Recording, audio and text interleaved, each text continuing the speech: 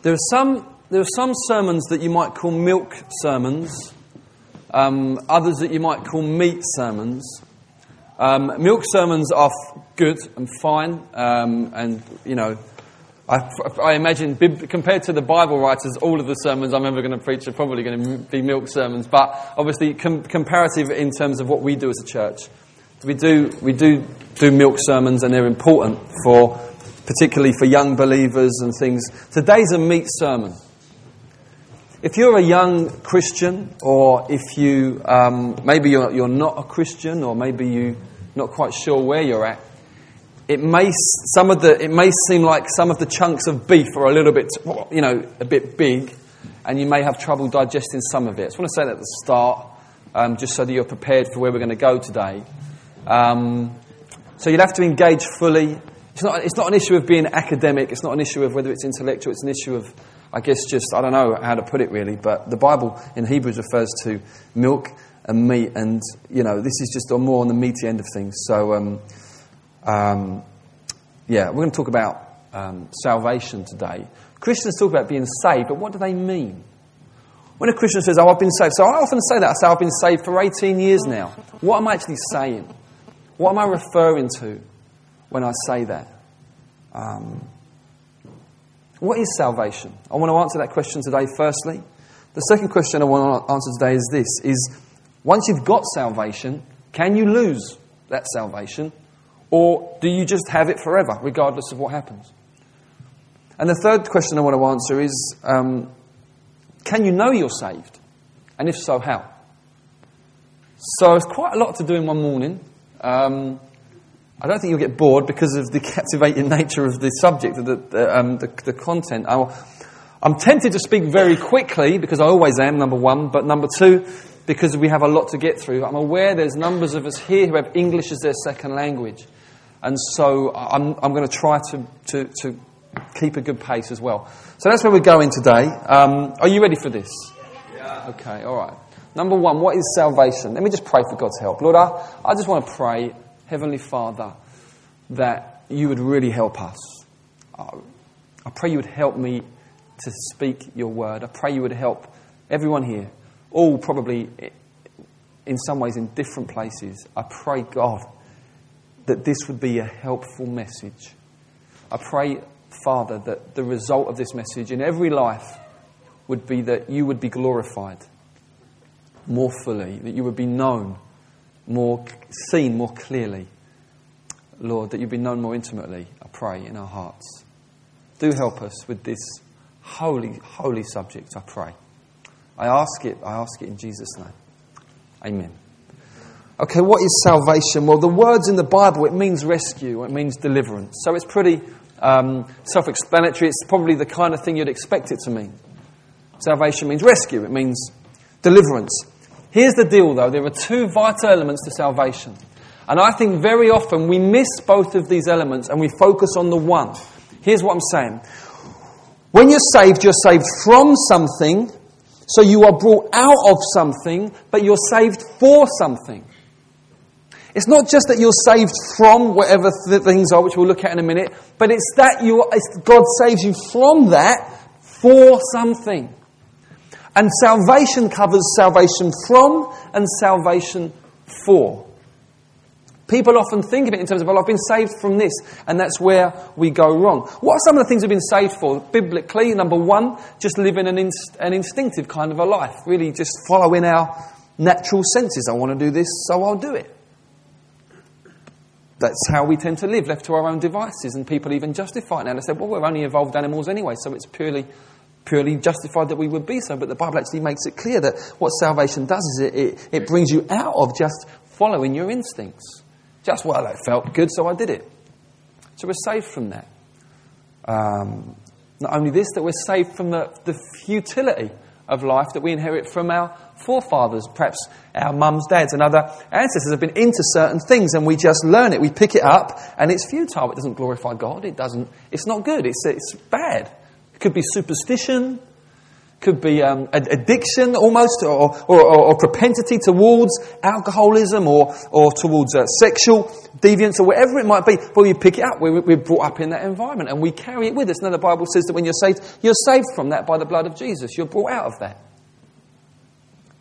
Satan's domain. The Bible says that you're transferred from the kingdom of darkness. You're brought out from being under the rule of Satan. There's a rescue that takes place, where Satan's grip over you is loosened by what Jesus has done. And he can no longer hold on to you when you're saved. That we're saved from the power of sin. What does that mean? It's those urges on the inside where we just find ourselves often unable to resist. We do the things that God doesn't want us to do, and very often we don't, but we do them. There's these burning desires very often. The Bible says that we're saved from the ruling power of sin. Not that you're never tempted again, but that you're no longer under the authority of that power and those drives. You've been rescued by Jesus. That's what we see. It's what we see in the Bible. But if that's all salvation is, then you end up defining yourself as a Christian simply by what you used to do. Oh, well, I'm the person who used to be like that and no longer am. I'm the person who used to get drunk all the time. I used to sleep around all the time. I used to spend most of my life looking at internet pornography. That was what I did. Not anymore, I'm saved. The problem with that is it's just vacuumous. Really all it is, well, this is what I did and I don't do it anymore. Yeah, but what do you do? Well, this is who I am, and this is who I was, but I'm not that anymore. Fine, but who are you? Who are you? It's fine, it's great that you're no longer that, but who are you? What have you been saved for? You can have a whole you're filled with awe as you look on the most awesome, the only one in the whole of the universe that's not a creature, not created, the Creator, the one from whom all things come, the one who stands astride of time and space, the only one who fills all things, that you look and you gaze on him in a relationship, and through that gazing and looking you are transformed, you in his likeness, and then you reflect that out. And so the idea originally with mankind is that the rest of creation would see God through us. An amazing and extraordinary privilege. But through a relationship with him, we would then image out his likeness in creation, and it'd be like, wow, this is fantastic. This is God's plan. Now, when God saves you out of all those things, it's to bring you back. It's to restore you to that place. It's to restore you to relationship. It's to restore you where you know him again, where you can gaze on him, where you can see him by the Holy Spirit's revelation, where with the eyes of your heart you can see him again. Sure, not perfectly, that won't come until he returns, but you're restored. Suddenly, praying makes sense. It's not just groping about in the dark or calling out when you're in trouble. Suddenly it's the thing you instinctively do. You've been restored. You've been reconciled. You know him now. You see him now. When you read the Bible, it makes sense. Not always, but it makes sense. The things about God, you think, wow, it quickens your heart. It thrills you. What is this? You've been born again. You've been restored. You've been saved for a relationship. You've been saved for restoration. And then what? And then you've been saved to reflect out the nature and the character of God in the earth. You've been saved. What for? To be the light of the world, Jesus said. We live in a dark world. So much stuff goes on behind closed doors. I was thinking to myself the other day, the whole baby P thing. This poor young toddler was terribly abused and ended up dying. And you think, actually, I wonder what would have happened if if I'd been a salesman and gone round to that house and knocked on the door and said, hi, I've come to, do you want to change your gas? Do you want to change who you have your gas with? I'm sure the mum or the boyfriend would say, no, thank you very much, okay, bye-bye. But pleasant, close the door, and you would know nothing of it. But behind the door, what was going on? Horror. Unthinkable things. We live in a dark world. Respectable facade, dark underneath. All kinds of things go on. We think all kinds of things in the darkness, so we think of our own minds. But God sees. But we've been called to be the light of the world. You're saved to be the light. You're saved to be the salt of the earth. What does that mean? Well, salt in those days, there was no fridges. Salt was preservative. You've been called by God to be a preservative in a rotting world. That's what you're saved for. This is what you're saved for. To in the workplace, to shine with the likeness of Christ. To be righteous and upright. Not to be corrupt. Not to get in on that, not to just take stuff from the office everyone else does. No, I'm the light of the world now. You've been saved for glory. You've been saved to represent God in all that you do and everywhere that you go. It's a wonderful thing. You've been called. You've been saved for what? You've been saved for fruitfulness, productivity for God. You've been saved to co-labour, to work with Jesus in seeing the works of the devil destroyed in other people's lives, in seeing other people restored, other people get right with God. It's what you've been saved for. This is salvation. This is salvation. You're saved from, but you're saved for.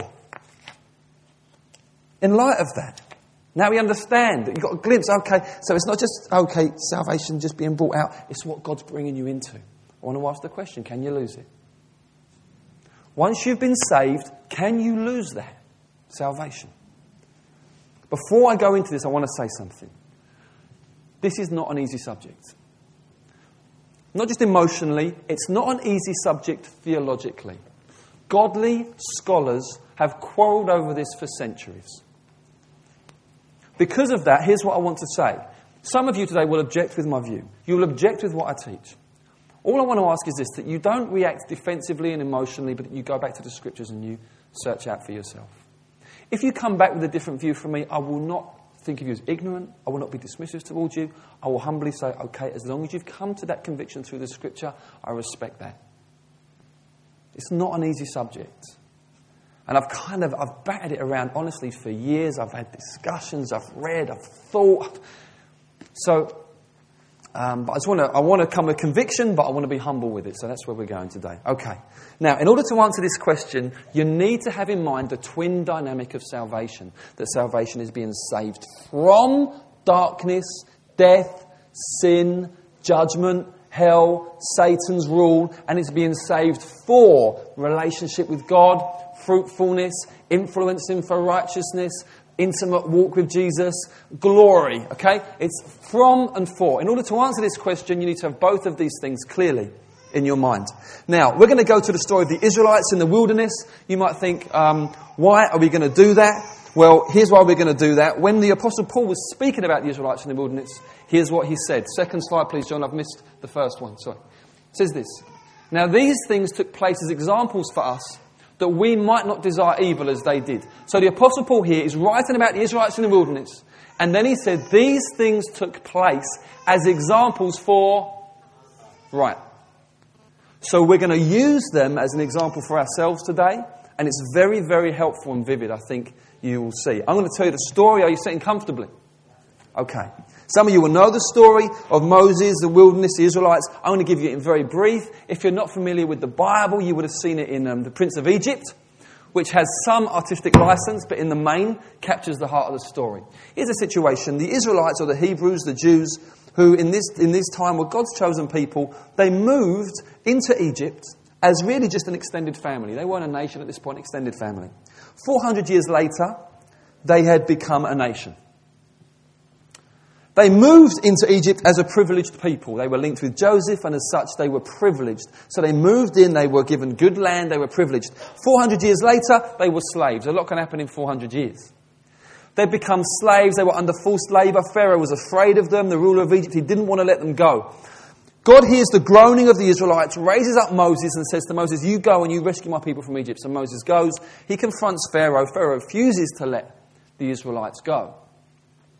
After much conflict of judgments and plagues from the Lord being sent on the Egyptians, there's a final one where Moses says to Pharaoh, if you do not let these people go, the firstborn of every one of your household will be destroyed in the morning. Pharaoh says, no way. The next morning, the Egyptians wake up to find the firstborn of every home, animal and human, destroyed. Pharaoh says, go. So the Israelites make their way with plunder, gold and silver towards the Red Sea. They get to the Red Sea, Pharaoh changes his mind, sends his army after them. So suddenly the people of Israel are caught between the mountains, the army and the sea. And God at this point miraculously opens the Red Sea. The Israelites walk through to the other side safely. The Egyptians follow, mistake, the sea closes and they all die. And then the aim is that they're to walk through the wilderness for 6 weeks and get to the promised land, the land called Canaan in those days, the land of promise. Very, very important elements in this story for understanding our salvation. It's a symbol. It's a picture. It's a picture. It's used time and time again in the New Testament as a picture of our salvation. Well, okay, if it's a symbol, what represents what? Number one, Egypt represents the world. It represents the world system, okay, which sometimes blatantly, sometimes subtly, but always desires to keep us away from the knowledge of Christ. Always. The world system does not want us to, it's organised really, the Bible says the whole world is under the sway of the evil one, and so really Satan influences the world so that really the whole tenor of thinking is against the gospel. It might be for religion in certain nations, but it's against the gospel. It doesn't want people to be truly born again and to tell other people about Jesus. Pharaoh represents Satan, the ruler of this world. Satan, we're told, will use anything to keep us away from Jesus. Success, money, addiction to whatever, pleasure, anything to keep us away from finding freedom in Jesus Christ. We've got deliverance through the Red Sea. What does this represent? It represents the miracle of salvation. That it's not, being brought up a Christian is not enough. Being Christian isn't enough. To be saved, a miracle of God needs to happen. Something has to happen in your heart. Jesus referred to it as being born again. It's just where God awakens you, you become a brand new creation, okay? It's miraculous. You come through, it's like you pass through and you're in a place, how did I get here? It's a miracle. And the land of promise, the promised land, Canaan, represents what we are saved for. God says, I've brought you out, but I want to bring you in. I've brought you out to bring you in. Now, what happened to the Israelites on their journey? What happened to them? They were all rescued by grace. By faith, they walked through the sea. And then every single one of them, a company of about 2 million, every single one of them, except for 2 individuals, Joshua and Caleb, were laid low in the wilderness and did not come into the promised land.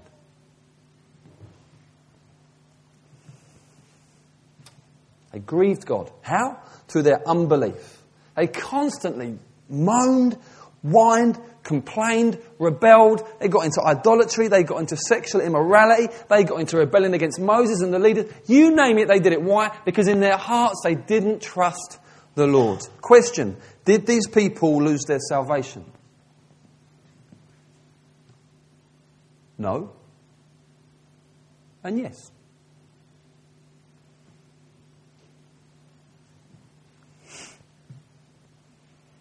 No. In what sense? No. God didn't say, blow this lot, getting back to Egypt. We'll get to the Red Sea, we'll sort some rafts out, send them over. I've had enough of this lot. Yeah? Back to Pharaoh. No, never. Never even a hint of it. No. You don't go back. No. So no. But yes. Why? Well, what were they saved for? For the land of promise. Did they get there? No. No, they didn't get there. They suffered immense loss. Immense loss. They've been held up as bad examples ever since. So if salvation is just rescue, then no, they didn't lose it. But if it's more than that, if it's about coming into the purposes of God, if it's about inheriting the promises of God, then yes, they lost it. Now some of you at this point might say, yeah, but this is the Old Testament, this is before Jesus. It doesn't work the same way after Jesus. Okay, let's go to the New Testament. For some of you, you might find this might shake some of you, so I just want to prepare you. I'm not doing this just to be provocative. I want to bring the scriptures to you. Okay. We've got a situation in the church in Corinth in the New Testament where one of the guys in the church is sleeping with his dad's wife, sleeping with his stepmom, and he's refusing to repent. He's refusing to put it right. And he's insisting, no, I'm a believer and I want to be part of the church. And how does the Apostle Paul, who oversees this church, how does he respond? Okay, let's have a look in 1 Corinthians 5 to what we see here. Okay? When you are assembled in the name of the Lord Jesus, so have a gathering as a church, and my spirit is present, with the power of the Lord Jesus, you are to deliver this man to Satan for the destruction of the flesh, so that his spirit may be saved in the day of the Lord. Now, that's going to take some explaining, so I'm going to do that. What's Paul saying here? What on earth? Hold on, this guy's he's all about Jesus. He's talking about delivering this man to Satan. What? Is this in the Bible? Yeah, you can check it. There's the reference, okay? What's he saying? Here's what he's saying. He's saying this. This man is a time bomb. This guy is a walking time bomb. He's messed up his own dad's marriage. He's refusing to repent. He's going to do this again and again. He's refusing to get right and humble himself. He's insisting it's okay to do as a Christian. This man is on self-destruct. For the sake of the church, you need to remove him from the church. That's what it means to live in Satan. It means put him out of the church as discipline. That will remove his spiritual protection from him. He's then vulnerable for satanic attack and will most likely come to a swift end. Will most likely die prematurely. Which is what needs to happen really, because he's on self-destruct, and the more he's living this kind of life, the more he's storing up judgment for himself. It would be better now if he just went to be with the Lord. His spirit will still be saved. Okay. He's a man in gross, persistent, unrepentant sin. His spirit will still be saved. But has he come into God's plan for his life? No. Not at all. Let's try another one. This is the situation of two people that are both serving the Lord. If anyone builds on the foundation which is Christ, he said earlier, with gold, silver, precious stones, wood, hay, straw, each one's work will become manifest, for the day will disclose it. That's the day of judgment. Because it will be revealed by fire, and the fire will test what sort of work each one has done. If the work that anyone has built on the foundation survives, he'll receive a reward. If anyone's work is burned up, he will suffer loss, though he himself will be saved, but only as through fire. What's Paul saying? He's saying that you can work in different ways for the Lord. You can give yourself to the work of the Lord, whether that's in the workplace, shining for Jesus, at home as a housewife, just bringing up your kids in the fear of God and teaching them about Jesus, whether it's you're witnessing to your colleagues, whether it's at university, doing your work as worship and shining. You can live in such a way, you can work for the Lord, you can serve Him in such a way where you're pouring yourself out, where you're giving Him your best. And on the day of judgment, when the fire comes, it will just only highlight, wow, the pressure, look what you've built, it lasts. It's a reward. Look at this, wow. This other person is built with wood, hay and straw. Whatever. I'd rather be doing my own thing. I give myself to my own hobbies and passions and the rest. But Jesus, whatever. I'll give him what I can spare. What happens? Well, the work gets burnt up. Now they're saved, but as through fire. There is an experience of fire that they go through on the day of the Lord. Because of their negligence. It's been lazy. Here's another example. 1 Timothy. Keep faith and a good conscience. Paul speaking to Timothy. By rejecting this, faith and a good conscience, some have made shipwreck of their faith. It's not hypothetical, he names them. Imagine this, having your name recorded in Scripture forever. It's just horrible, isn't it? Among whom are Hymenaeus and Alexander, whom I have handed over to Satan, there it is again, that they may learn not to blaspheme. Now, it's very vivid imagery, this shipwreck imagery. Here they are, it's salvation's a journey. You're going somewhere, you're being saved for a glorious purpose, but you've shipwrecked it. Why? Well, because you've stopped listening to your conscience. And you're holding things loosely that are eternal and things that are to be held in the depths of your heart. Glorious things of eternity that God's revealed to you that you should hold dear and treasure and guard. You've just been, whatever. No, they've shipwrecked their faith. They never got to where they were going. Now, understand the flavour is redemptive, that they may learn not to blaspheme. It's not all lost, but they've shipwrecked. They're not what a waste. What a waste. It's redemptive in nature. God hasn't cast them aside, but they're shipwrecked. Look at this one, very famous one. This one, hold on to your seats. If we go on sinning deliberately after receiving the knowledge of the truth, there no longer remains a sacrifice for sins, but a fearful expectation of judgment and a fury of fire that will consume the adversaries. Anyone who has set aside the law of Moses, so he's there looking at the old covenant, dies without mercy on the evidence of 2 or 3 witnesses. How much worse punishment do you think will be deserved by the one who spurned the Son of God, has profaned the blood of the covenant by which he was sanctified, and has outraged the Spirit of grace? For we know him who said, vengeance is mine, I will repay. And again, the Lord will judge his people. It is a fearful thing to fall into the hands of the living God. This language is talking about a believer. Now, many, many theologians will say it's not. I think their arguments are very weak. Talks there about after receiving the knowledge of the truth. Everywhere else that phrase is used in the New Testament is clearly talking about those who are saved. Look at the final sentence, the Lord will judge his people. It's talking about believers. A believer who insists, in the light of knowing the gospel, but insists on willfully, persistently, just carrying on in a lifestyle that he knows is grieving God. God says the Lord will judge his people. The Lord doesn't disown them. It doesn't say you're not mine anymore, but there is a very serious judgment they're going to experience. Now, at this point, some of you are probably thinking, flip. I thought this thing was secure. Let me say this.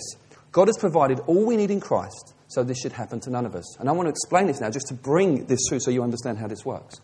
Back to the wilderness. In the wilderness, there were challenges for the Israelites. Genuine challenges. Sometimes it was a challenge of the environment. There's no water. That's challenging. There's no food that can highlight. You ever tried fasting? It can highlight where your heart's at. Yeah? There's no food. We're going to starve. There was an enemy attack, not Pharaoh, other nations waiting to pick them off. Amalekites looking in, we can attack them now. There was challenges. There were these trials that came. And what these trials did, they exposed the hearts of the Israelites. These trials in and of themselves were not a big deal. Every time God demonstrated he was able to do it. Oh, there's no food. Oh, who can make... And then someone said, the Lord will provide. And they started saying, oh, what?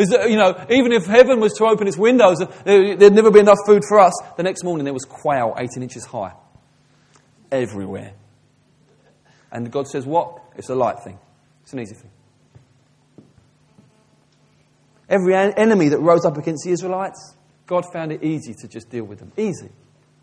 And actually, the Lord used these trials to do what? To expose what was in their heart, which was what? They were fundamentally much more impressed with the difficulties than they were with the Lord. Fundamentally, they were more impressed with the sense of, it's all going to go wrong, than they were with the presence of the Lord, the glory of God. Now, as a believer, we have difficulties, don't we? We have trials, we have attacks, sometimes fierce attacks. Yet none of these things have the ability to remove us in any way from God's hand. Let's look at some of these beautiful verses. 1 Corinthians 10. No temptation has overtaken you that is not common to man. God is faithful. He will not let you be tempted beyond your... But with the temptation, he will also provide the way of escape that you may be able to endure under it. I love this. He won't tempt you beyond your ability. Hallelujah. Everyone's going, phew. He won't. He won't bring something along that you can't cope with. He wouldn't do it. He knows where you're at. Sometimes, I don't know about you, if you're on a Bible week or something really spiritual, you start thinking, I'm pretty spiritually, I could well be getting mature here. But the Lord looks on and he knows. Yeah, you're at a Bible week. Yeah, let's just be, he knows. And so he knows better than you. He will not bring something that is too much. He won't. If you're saying, I can't do this, no, it's not necessarily it's going to be easy. What does he do? He provides, this is an interesting phrase, he provides the way of escape that you may be able to stay in there. You see that? He provides a way of escape so you can run away, no, so you can endure it. What is that? How does that work? He provides something that means you can escape from actually giving into the temptation, but you can walk through the temptation victoriously. He'll provide the brothers and sisters in Christ, the church.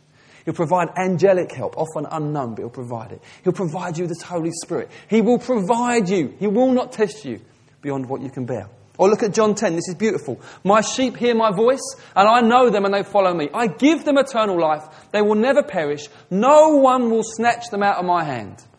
My Father who has given them to me is greater than all. No one is able to snatch them out of the Father's hand. Hallelujah! No one can snatch you. No one can get you. They're not going to get me. No, they're not. No one can get you out of his hand. If you're in his hand, you're in his hand. Or look at this, Romans 8. I'm sure that neither death nor life, nor angels nor rulers, that's demonic rulers, things present, things to come, powers, height, depth, anything else in all creation will be able to separate us from the love of God in Christ Jesus our Lord. Nothing can. No trial, no difficulty, nothing that's going to come in the future, nothing from the past, nothing. Say nothing. Nothing. Hallelujah. This is great.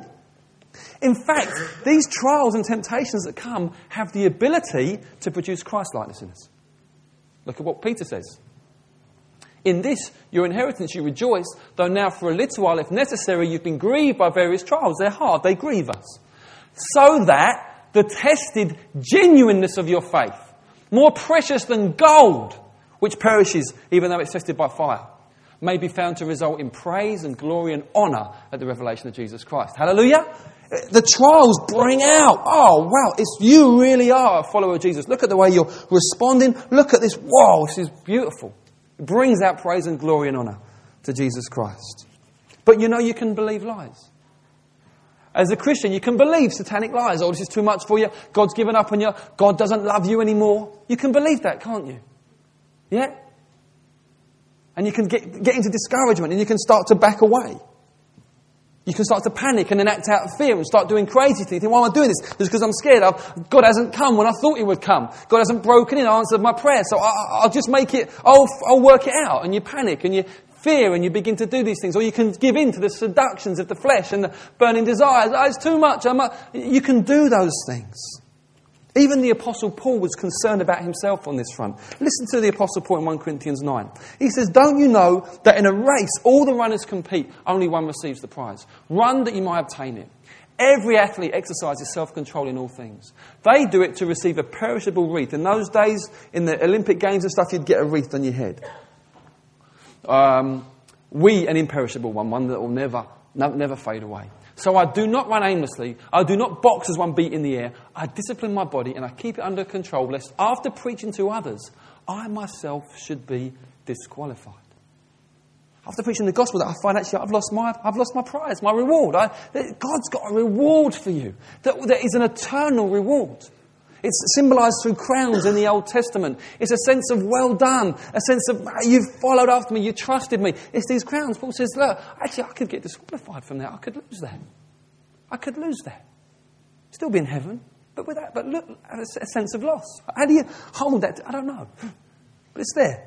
It's in the Bible. If you're a believer, there's a massive responsibility on you for what you've seen and heard. You can't treat it lightly.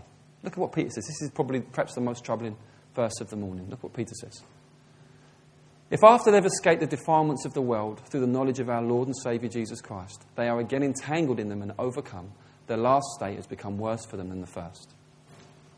It would have been better for them never to have known the way of righteousness, and after knowing it, to turn back from the holy commandment delivered to them. There's a responsibility. When you get the gospel, there's a responsibility. You can't pretend you don't know it anymore.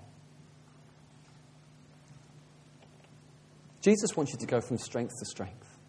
Jesus wants you to go from ever-increasing glory. It is not the plan of God that you just sometimes quickly, sometimes slowly, but you just get back into what you were into before and you find yourself entangled. No! And it's not okay to say, well, I'm saved anyway. No, you've not understood salvation. Salvation is God wants you to go to glory and glory and glory and keep running with him and become more like Jesus. And he's got so much for you. He's got so much for you. It's not okay, well, I've got a ticket to heaven. No. You mustn't think like that. You mustn't think like that. He says it's worse. It's worse than what you were like before. Because you've seen the gospel and now you've got back into stuff. Before you were blind. Before you were ignorant. Before you never knew it's what you did by nature. You've been regenerated. You've been born again. How can you go back to that? It's tragic. It's tragic. It's heartbreaking. How can you go back to that? So what do? We make every effort. Look at Peter again, next one. Make every effort to supplement your faith with virtue. Effort. Virtue with knowledge. Knowledge, self-control. Self-control with steadfastness. You're building, you're adding. I'm going to put this, you're putting your armour on. Steadfastness with godliness. Godliness, brotherly affection. Brotherly affection with love. For if these qualities are yours and are, they keep you from being and in the knowledge of our Lord Jesus Christ. Whoever lacks these qualities is so nearsighted he's blind. He's forgotten, he was cleansed from his former sins. Therefore, brothers, be all the more diligent to make your calling and election sure, for if you practice these qualities, you will never fall. As you practice those things, you will never fall. You'll be too busy adding to yourself to be falling. So many believers, they fall because they're just sitting around. Just sitting around. So many believers I meet and say, I'm really struggling. I say, what have you done the last 2 days? I watched Neighbours. That's why. You've just been sitting around. You've just been most of our problems due to too much time on our hands. Yeah, that's too much time. You just get into nonsense, vacuumous nonsense. You just, I'm sitting around, I've been there 2 hours, it's getting boring now. There's the internet. There always seems to be loads of girls in there that look at me as if they really want to make love to me. It's amazing that. They look at everyone like that. Make you feel special though, can't it? So what were you doing just sitting around? Should have been adding, building, adding, more armour. Let's go, we're going somewhere. We're going somewhere. In this way, there will be richly provided for you an entrance into the eternal kingdom. It'll be a rich entrance. So, well done, good and faithful servant. Isn't that what we're after? Listen to the Apostle Paul. Listen to how Paul lives. Philippians 3. One thing I do, forgetting what lies behind, straining forward to what lies ahead, I press on toward the goal for the prize of the upward call of God in Christ Jesus. So can you lose your salvation? No and yes. No and yes. Finally, how do you know if you're saved? Can you know if you're saved? And we're going to end with this. Well, first you've got to work out how you get saved. You get saved by grace. So many go wrong here. So many go wrong here. They thought, well, I've given a bit of money, raised some money for Red Nose Day. You know, I'm sure if God and heaven and that is real, that will count for something. It's the scales idea. Given enough time, my good will outweigh my bad. No, the problem's not primarily what you do. The problem's who you are. Sorry. The problem's who you are. The problem's not primarily, well, I've done these. No, it's who you are. You're a sinner. Now, over the years, you may get calmer. It just makes you a calmer sinner. You may get nicer. It just makes you a nicer sinner. You're a sinner. What's a sinner? It's someone who's fundamentally opposed to God. Fundamentally opposed to God's rights, God's standards, God's authority, God's rule. You even get religious sinners. But ultimately, we were born in our heart. We're opposed to God. And we're much more concerned with our rights, our authority, our standards. It's a terrible position that we're in. And only the grace of God, only the unmerited favour from God can break into that fortified castle and bring new life. Only God's grace can do that. And you see God's grace in the cross. You see God's grace primarily in the death and the life, death and resurrection of Jesus Christ. That's where you see it. You see the desperation of where we're at and the sufficiency of God's provision. That is life for life. Hallelujah. Substitution. He's given one to live the kind of life we could never live. And then who would give his righteousness to us? Who dies the death that we deserve to die, though he didn't. So that our condemnation and judgment can go on to him. And then be raised from the dead and take us with him into eternal life. It's the grace of God. This is how you get saved. But how can you know then that you're saved? Well, yes, you can. Let's look at the next section, 1 John. I write these things to you who believe in the name of the Son of God, that you may know that you have eternal life. Yeah? John's intention is, I want to write this to you because I want to give you assurance. I want you to know. I don't want to leave here wondering, oh, do I know the Lord or don't I? I want you to leave here knowing, I know God. I've got eternal life. That is the plan of God for you. So what's the New Testament test then for how do you know if you're saved? It's basically this, Matthew 7. Are grapes gathered from thorn bushes? Nah. Figs from thistles? Nah. So every healthy tree bears good fruit, the diseased tree bears bad fruit. The healthy tree cannot bear bad fruit, nor can a diseased tree bear good fruit. Every tree that does not bear good fruit is cut down, thrown into the fire. Thus you will recognise them by their... You can have someone opposite from you in a cafe saying, I'm an apple tree. All they got hanging off them is lemons. It's not convincing. You can just think to yourself, keep talking, bro. You're not convincing. But I prayed a prayer when I was 10. Keep talking, bro. All you got hanging off is lemons. You know a tree by its fruit. That's the biblical way. Judas. We'll look at Judas later. It's an interesting one. It's an interesting... what's fruit? Can you get false fruit? We'll look at that in just a minute. I want to ask yourself some questions today. Ask yourself some questions about your salvation. Here we go. Ask yourself this. Is your confidence entirely in Jesus, or are you resting on anything else? When you stand before God and he says, why should I let you into my heaven? Will there be anything on your lips other than Jesus? If so, false confidence. Complete false foundation. If you start talking about how much money you raised for Red Nose Day or how many times you went to church, no. No, you've missed it. You've missed what it is to be a Christian. You've missed what it is to be saved. The only thing that must be on your lips is Jesus, my substitute. Ask yourself this. Is there any desire in your heart for Jesus? Is there any desire in your heart? Do you long for him? Do you long for Jesus? You might think, well, it used to be like that flame, but now it's just a smouldering wick. What does the Bible say? A smouldering wick he will not snuff out. He won't snuff it out.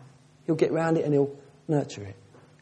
But naturally, there's no desire in our hearts for Jesus. So if there is, it's probably a sign the Holy Spirit indwells you. But ask yourself, is there desire in the heart? Another question, take a step back. Look at your life over the last months and years. Is there any growth? Now, there are seasons where and other seasons where it's quieter. I know all of that. But is there a sense of being changed into the likeness of Christ? Is there any of that going on? These are questions to ask yourself to help you to understand. It's important because you can get false brothers. You can get people who profess to be believers but aren't. Listen to this. Matthew 7. Sorry, next one, John. Not everyone who says to me, Lord, Lord, will enter the kingdom of heaven, but the one who does the will of my Father who's in heaven. On that day, many will say to me, Lord, didn't we prophesy in your name, cast out demons in your name, do many mighty works in your name? And then I will declare to them, I never knew you. I never knew you. Depart from me, you workers of lawlessness. Jesus doesn't say, no, you didn't prophesy. He doesn't say you didn't cast out demons. He doesn't say that. Obviously, they did do this. But Jesus said, I didn't know you. I didn't know you. You looked the part. You looked well impressive. You were that Pentecostal minister. You were looking good. You had your bottle of oil and everything. See? What's your confidence in? Jesus, I didn't know you. I didn't know you. You didn't let me know you. There was no relationship. Judas. When Jesus said, one of you will betray me, they didn't all go, oh yeah, we know what that is. No, they didn't. He seemed just like them. He seemed just like them. They didn't all go, oh yeah, Judas, yeah, next. No. They were like, is it me, Lord? Because he looked like them. He'd been out on the mission trips. He'd been casting out. He'd been doing all the stuff. They even put him in charge of the money. They obviously trusted him. He seemed like a good guy. He's one of us. He's been through the hardships with us. He's been around. He's with us. Well, as Jesus called him, the son of perdition. No, wasn't saved. Judas wasn't saved. Judas was a false brother. So in terms of, well, how can I know if I'm being saved? What's your advice? Here's my advice. Purify your heart. Don't be confident in miracles and other things. Rest your entire weight upon Jesus and cultivate a genuine relationship with him and fan into flame all he's put in you by his Spirit. Let me conclude with the whole morning. Once you've been delivered from being unregenerate, not born again, just who you were born in Adam, in your natural state, I believe you can no longer return to that. Once you're born again, you're born again. But you can most certainly forfeit your inheritance in this life and in the life to come. Yeah. Things God's planned for you. You can forfeit it through persistent sin. You can forfeit it through hardening your heart. You can forfeit it through being negligent. Once you're in the kingdom of light, you're in the kingdom of light. But if you revert back to darkness and deny Christ, there's something awaiting you on Judgment Day that in some ways is worse than, in some ways, what the unbeliever experiences. How so? Here's how. What's worse for me? My son becoming a murderer or a stranger becoming a murderer? What's worse? Right. That's much worse. If my son got to be a murderer, that is much worse than someone I don't know becoming a murderer. Bad though that is. Much worse. It's a more serious thing for the Lord if one of his children deliberately, persistently, ongoing, willfully continue a lifestyle of sin than if one does who doesn't know him. And as such, the discipline that one will receive in some ways will be harder than the one who didn't know better. And yet they remain a son and will be in heaven forever, unlike the lost person. How does that work? No idea. No idea. But I know what it should produce. Diligence, watchfulness, reverence, zeal in the hearts of believers that you find in Paul, Peter, John, and all the other guys. So there we go. Salvation is not just being saved from hell, it's being saved for. God's got so much for you. So much for you. So much for you. I don't believe God will ever return you to a state of lostness or hell. But absolutely, you can forfeit and just suffer so much loss when God's got so much for you. And the best way to know you're saved is to just cultivate a relationship with Jesus and let him never be able to say, I never knew you. Yeah? You think, Jesus, you must never be able to say that. Because I've been totally one of my favourite things to do is I just totally unfold myself in Jesus' presence. You know what I'm saying? You just say, here it is. It's not very impressive. It really isn't. It's not amazing. This is it. Is there anything you want to talk about? Yeah? There's some very troubled faces out here, unsurprisingly. I wasn't going to do Q&A, but I'm going to. Because because I love you and I want to care for you pastorally. Some of you may never heard anything like this before. Rebecca. Something that I struggle with, I think, is that when you're building into your relationship with God, I always feel like there's so much more that I could be doing that I'm never going to attain what I could. Yes. And I really struggle with that. Yeah. So a sense of you're pursuing God and you always feel like, man, there's so much more that I could have, and it kind of feels hard to get to that place. And it's a very real struggle that I experience also. I really can relate to that. Absolutely. You're like, God, yeah. I mean, I think that's part of that. It's the upward call of God in Christ. Even that desire is just evidence of just God's work in your life. It's what Paul says. I'm straining towards what's ahead, I want more. He's not settling. He's like, I'm after. And I think that's Christian experience. I do. I think it's Christian experience. And it's the now and the not yet. It's like, as Paul says, we groan in this body. Yeah? Because we can't contain the glory that our new body will be able to contain. So it's sometimes just like, man, that's Christian experience. I don't think that's a bad thing, though it's hard. So I wouldn't be discouraged by that. But absolutely, emotionally, it can be hard. You just want more of God. Yeah, but I don't think that's a sign that something's wrong or something's bad. Anything else? Rachel? What's the difference between sort of actively going to God and striving, as it were, in a sort of negative way? Yes. Very good. What's the difference between striving in a fleshly way and just going for God in a godly way? The word striving is used positively and negatively, I think, in the Bible. Sometimes we use it only negatively to talk about. We use it negatively to refer to people who they're not confident that Jesus is enough for them. They're not confident that God loves them. So out of that insecurity, they constantly try and do things to try and assure themselves. That's a negative way of striving. What's the difference between that and the other sense of godly striving? I think that, to be honest with you, coming to maturity is a process of coming out of that into that. I think sometimes we say it's either that striving or it's that striving. I think sometimes there's a mixture, and coming to maturity is that more and more you just become more and more secure in God and you just grow in grace and it just moves in. I think as long as it's moving in the right direction, that's the main thing. Zealous people struggle with negative striving. That's a common struggle for a lot of zealous people. It's like, I want more of God. And they say, no, I've fallen to strive. And you get this big dilemma, I think sometimes you can get so introspective. I think God knows your heart. And I would just say, just keep meditating on the gospel and the grace of God. That's my advice. Anything else? Louis? What's the difference between denying Jesus through your behaviour, but verbally denying Jesus as God? If you're a Christian, it's like, you can say, okay, you're still a believer, but your behaviour doesn't show that. Sure. And then there are certain people who I know who have become Christians and then become Muslims afterwards, and they've denied Jesus as God. And then somebody says, well, they saved in the first place. But you're supposed to tell that from fruit. But I think I did see fruit in their life, so I don't know what to do. Here's the deal. When it comes to assurance of salvation, be concerned with yourself and not others. I don't know, So I've got people in my very close family who would have made a profession of faith, got baptised. They're nowhere. No sense of living faith or anything. What do I don't know.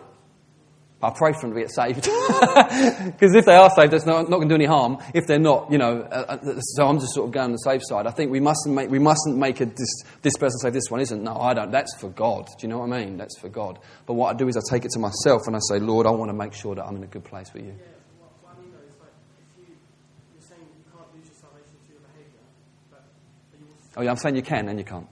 Okay, you can't lose heaven, yeah? Through your behaviour, but can you lose heaven if you personally deny Jesus as God? Well, I've been meditating on this verse, not a great verse to meditate on, but, I just was, one of the big ones to battle it through is if we deny him, he will deny us. So I've just been trying to think that one through a bit. So to be honest with you, the jury's out of my mind on that one at the moment. I think you can say clearly that that's true for people who don't know the Lord. I think you would have to ask the question, can someone who genuinely knows the Lord ever do that? I don't know. Maybe they can. Sorry, I can't help you anymore on that, but good question. Anything else? Peter? Okay. In the Bible, when it says, when they ask him, is there any sin they can't be forgiven for? Yeah. It says if they sin against the Holy Spirit. Yeah. And he even says that some of the Pharisees were doing it when they were saying that he was casting out demons and then another demon. Yes. So is anyone who's done that, even before they become Christians, does that mean they can never become a Christian? The blasphemy of the Holy Spirit is probably a sermon in itself. So I'm not going to deliberately just avoid that. I just feel like I don't want to go there today, if that's okay. It's a good question, but I just feel it probably needs a bit more. Some questions I won't answer because I feel I wouldn't serve you well by answering it, because I'd be giving you a little throwaway thought and it needs a lot more treatment. So it's okay. Sorry. Yes. Going back to your allegory of some random person becoming a murderer and your son becomes a murderer. Yeah. It's much worse that your son becomes a murderer. So therefore, it's much worse that someone who is a Christian carries on deliberately sinning. Yeah. But in the 2 Peter 2 verse, it says it's much worse for the people who are sinning, whereas your example is more like it's much worse for you that your son's a murderer. So if people would keep on sinning, still get to heaven, how's that much worse for them than if they... It says they're in a worse state, doesn't it? Is it so? It would have been better for them never to have known the way of righteousness than after knowing how to turn back from the Yeah. I mean, it's shocking. It's shocking. I'm trying to do my best to make sense of it and help you with it. I'm not pretending to understand it fully. It's the best I can do. I just think it's tempting to just overlook those lines and think, oh, move on, because that's just what, what? Yeah? Think, no, let's try and at least make some sense of it. That's the best sense I can make of it. Could you just explain a bit further that verse where you were talking about in Corinthians, the guy who had sexual immorality? Yep. And then who's said to Paul. take him up with Paul, said to take him up with the chair. Yes. How that works. So that his flesh can be destroyed. Okay, yeah. But then he's going to be saved. I don't Okay, so here's the deal. Some people that are in persistent sin, the believers are in persistent gross sin, and they refuse to repent, it's much better for them to be taken now. Here's a story. John Piper, famous author, preacher, man in his church, went to Bangkok as a missionary, and the last thing they'd heard, he'd slept with 14 prostitutes and was totally, obviously, backslidden. What did they do as a church? They took this verse to start praying for the guy's death. Interesting. Now, their logic was this. Their logic was he's causing more harm to the glory of God and to himself through what he's doing. It would be much more merciful all around if this guy was just taken out so that he could just be he's just so destructive. I've seen that happen. I've seen people taken out of the game, clearly, that are believers and are in willful, unrepentant and gross sin. You see it sorry. Yeah. So I don't understand, if they die physically, yeah. how can they be saved after they're saved? They're saved. They always were saved. They're still saved. They're still born again. They're still one of God's people. So the Spirit goes to heaven for eternity. But they've been judged. Ananias and Sapphira, similar thing in that. Who lied to the Holy Spirit, God just takes them out. Believe they're in heaven, but just taken out of the game. It's judgment. Judgment. So the Bible says judgment begins with the household of God and can hit this life and the next life. Even for the saved. But if you've died at a point where you're unrepentant to God, I don't understand how you're saved. Well, okay, let's imagine you're a really, really good believer and you're doing really well, and then you slip up once and then you die. So you sleep with someone and then you just get run over on the way home. You don't lose your salvation. But God will have words. You see it in 1 Corinthians 11. They're doing bread and wine all wrong. They're getting drunk. The rich ones are turning up early and getting drunk. The slaves turn up late because they're poor, have to work longer hours. All the food's gone, all the drink's gone. Everyone's drunk and lying around. And Paul says, well, some of you are weak and ill. Some of you have fallen asleep. Some of you have died. God's judgment on you. But he uses the term fallen asleep, which is a term for a believer dying, not perishing. So you've got to hold these. It's not easy. But I believe it's biblical doctrine. And I believe what it should produce is a sense of security in that I am one of God's children forever and yet the fear of the Lord. I don't just mess around and think, well, it's all right, I've got my ticket to heaven. You see some believers doing that, you think, man alive, what are you thinking? What are you thinking? Or just consumed with worldly pursuits. Just worldly pursuits. I want to get all I can for this life, but it's okay, I prayed the prayer. You think, what are you? This is nothing like biblical Christianity. You see, no, the Bible speaks into that and says, no, it's crazy. You're going to suffer loss. You're going to forfeit what God had for you. He wanted so much more for you. Okay, I think that's as far as we're going to be able to get today, helpfully. So what time is it? Yeah, 15:15. I know it's been long. It would have been probably out of order for me to do a short sermon on that. Okay, so that's my kind of justification for that. We're going to do the bread and wine. We're going to worship Jesus. If you need to get right with him, yeah, please get right with him. And it may mean speaking to a brother or sister, but before you do that, just repent, please. Get right with God, hey? Let's let the fear of the Lord be in us. Hallelujah, we're children forever, but we want all the glory God's got for us, don't we? Yeah? Lord, we just thank you for this amazing salvation that cost you everything. I want to pray for each of us here. Probably all of us doing mental gymnastics to some degree or another. I pray help us to just draw near to you now, to receive grace. I thank you, if we confess our sins, you are faithful and just to forgive us our sins and to cleanse us from all unrighteousness. Thank you, Lord, that we all need blood on us every hour, the blood of Jesus, because we constantly think and say and do things and don't say things that we should say, and constantly, Lord, because we are so flawed. And yet, God, we thank you for this grace, this amazing gospel which covers us. We thank you for that, Lord, and we just say we want to love you more and we want to know you better in Jesus' name. Amen. Shall we stand?